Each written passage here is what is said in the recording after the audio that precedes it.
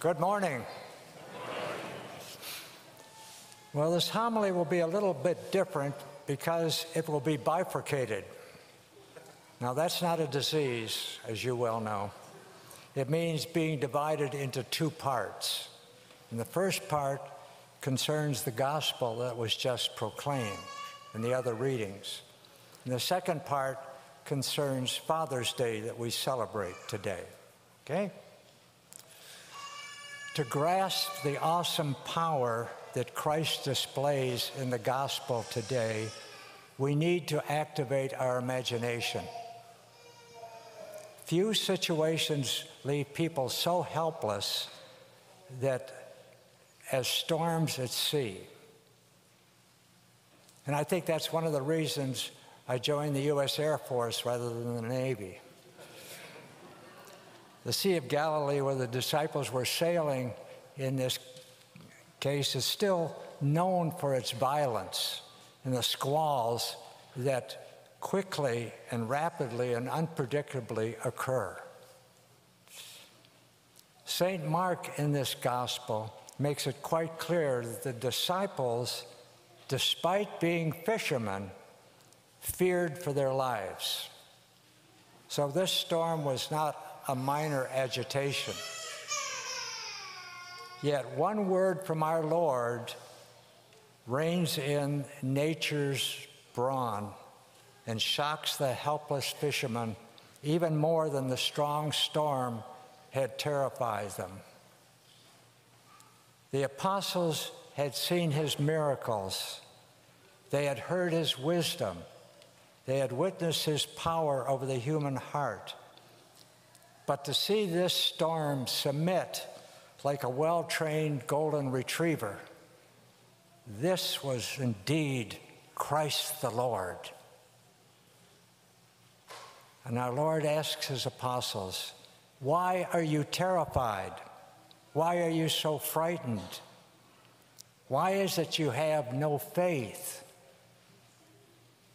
So what is the lesson here? Was it unreasonable for the disciples to be afraid?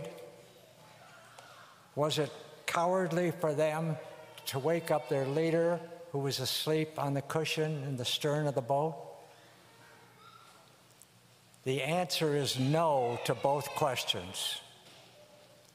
It wasn't unreasonable, nor was it cowardly. It did, however, show a lack of faith on their part. They still thought it would be possible to sink, even though Christ himself was in their boat. When God intervenes, he does so out of love for us, his children.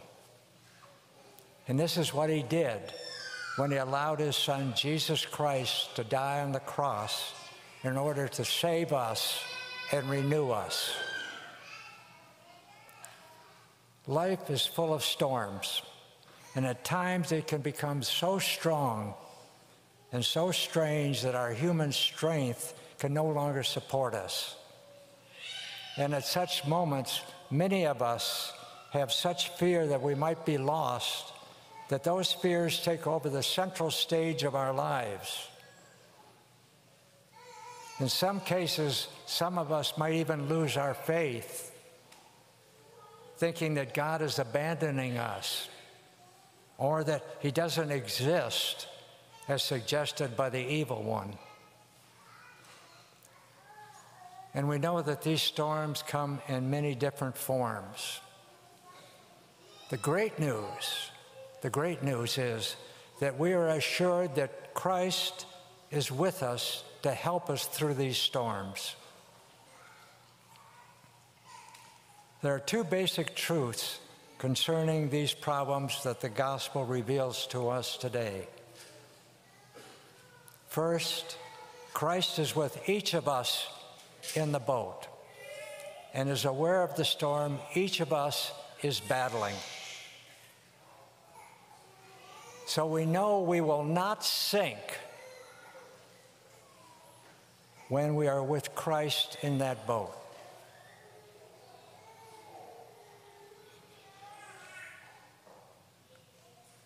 Second, no matter how seasoned and experienced you think you are in navigating your boat, there are going to be some storms that you can't navigate alone.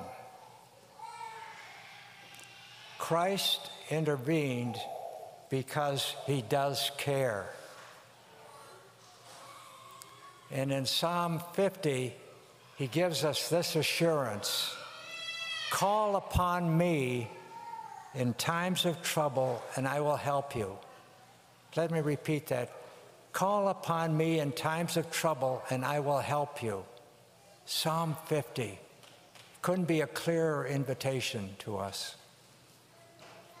And that's the lesson that our Lord is teaching us today, both in his words and in his actions. When he is with us, we are safe. And rather than live in fear and complain like Job,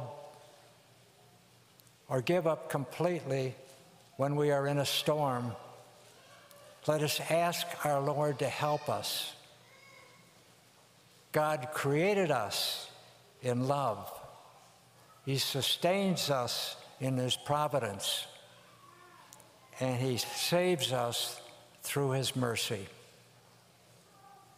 Let us give thanks to the Lord, for his love and mercy endure forever. I'm also delighted to be able to say a few words to fathers on this Father's Day. I do so with great trepidation, because although, as you are well aware, Peggy and I have 8 children, 4 sons and 4 daughters, equal opportunity family, we don't know all the answers. And being a father and mother, however, is one of the greatest honors we can all have. It means being a co-creator with God when that child is born. A co-creator with God. Is there anything better? Of course, it's not all honors and fun. Being a patient and being a parent, I should say, entails getting up even when you'd prefer to stay in bed some mornings. But you know your family depends on you, so you do get up. It means loving and encouraging your children.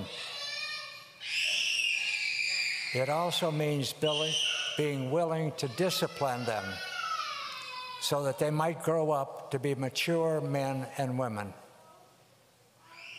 It means constantly looking out for your family, making every effort to make sure they're being protected and educated. Thank God we have a Heavenly Father who does all this and helps parents here on earth do the same. My dear fathers, God gives us everything we need to raise our children. He gives us hands that we can create and comfort. He gives us mouths to speak words of encouragement and instruction. He gives us eyes and ears to see and hear the good. Yet that same mouth sometimes can be discouraging to our children and to others. In other words, while God, the Father, gives us these tools, we still must use these tools properly as fathers. God gives all fathers a heart that mirrors his own heart, so that everything a father should be is rooted in love. And this is so whether we are encouraging or disciplining or spending quality time with our children. And we know that our own fathers can be great examples.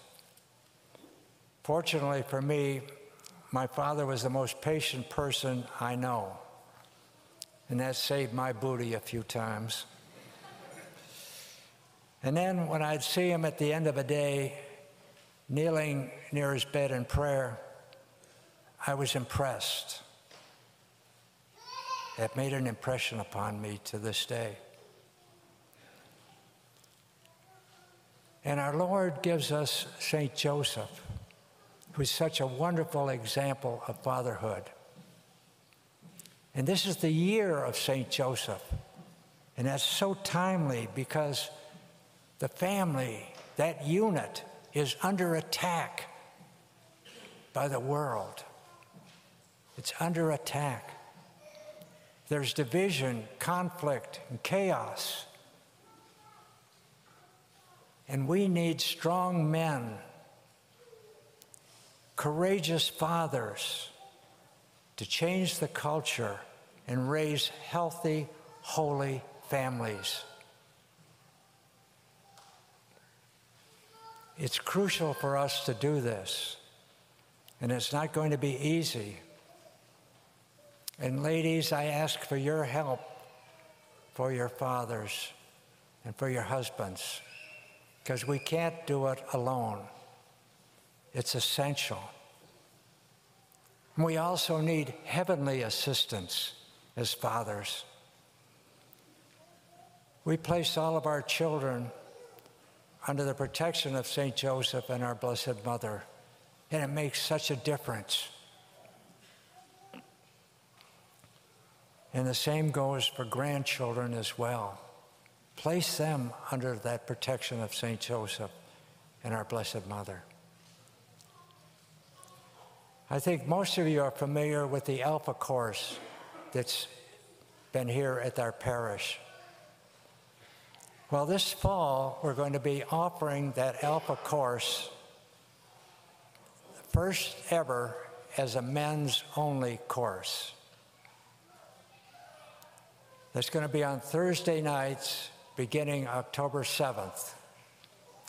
And I invite all men, and particularly fathers, to make a point of attending this course if you haven't already. It's being designed for us as fathers. And let's take advantage of it. Today we also have a St. Joseph prayer card, a holy card, in prayer for all members of this parish. Please pick one up as you leave the church today. So, my dear fathers, please make a habit of praying for your children, praying for them every day.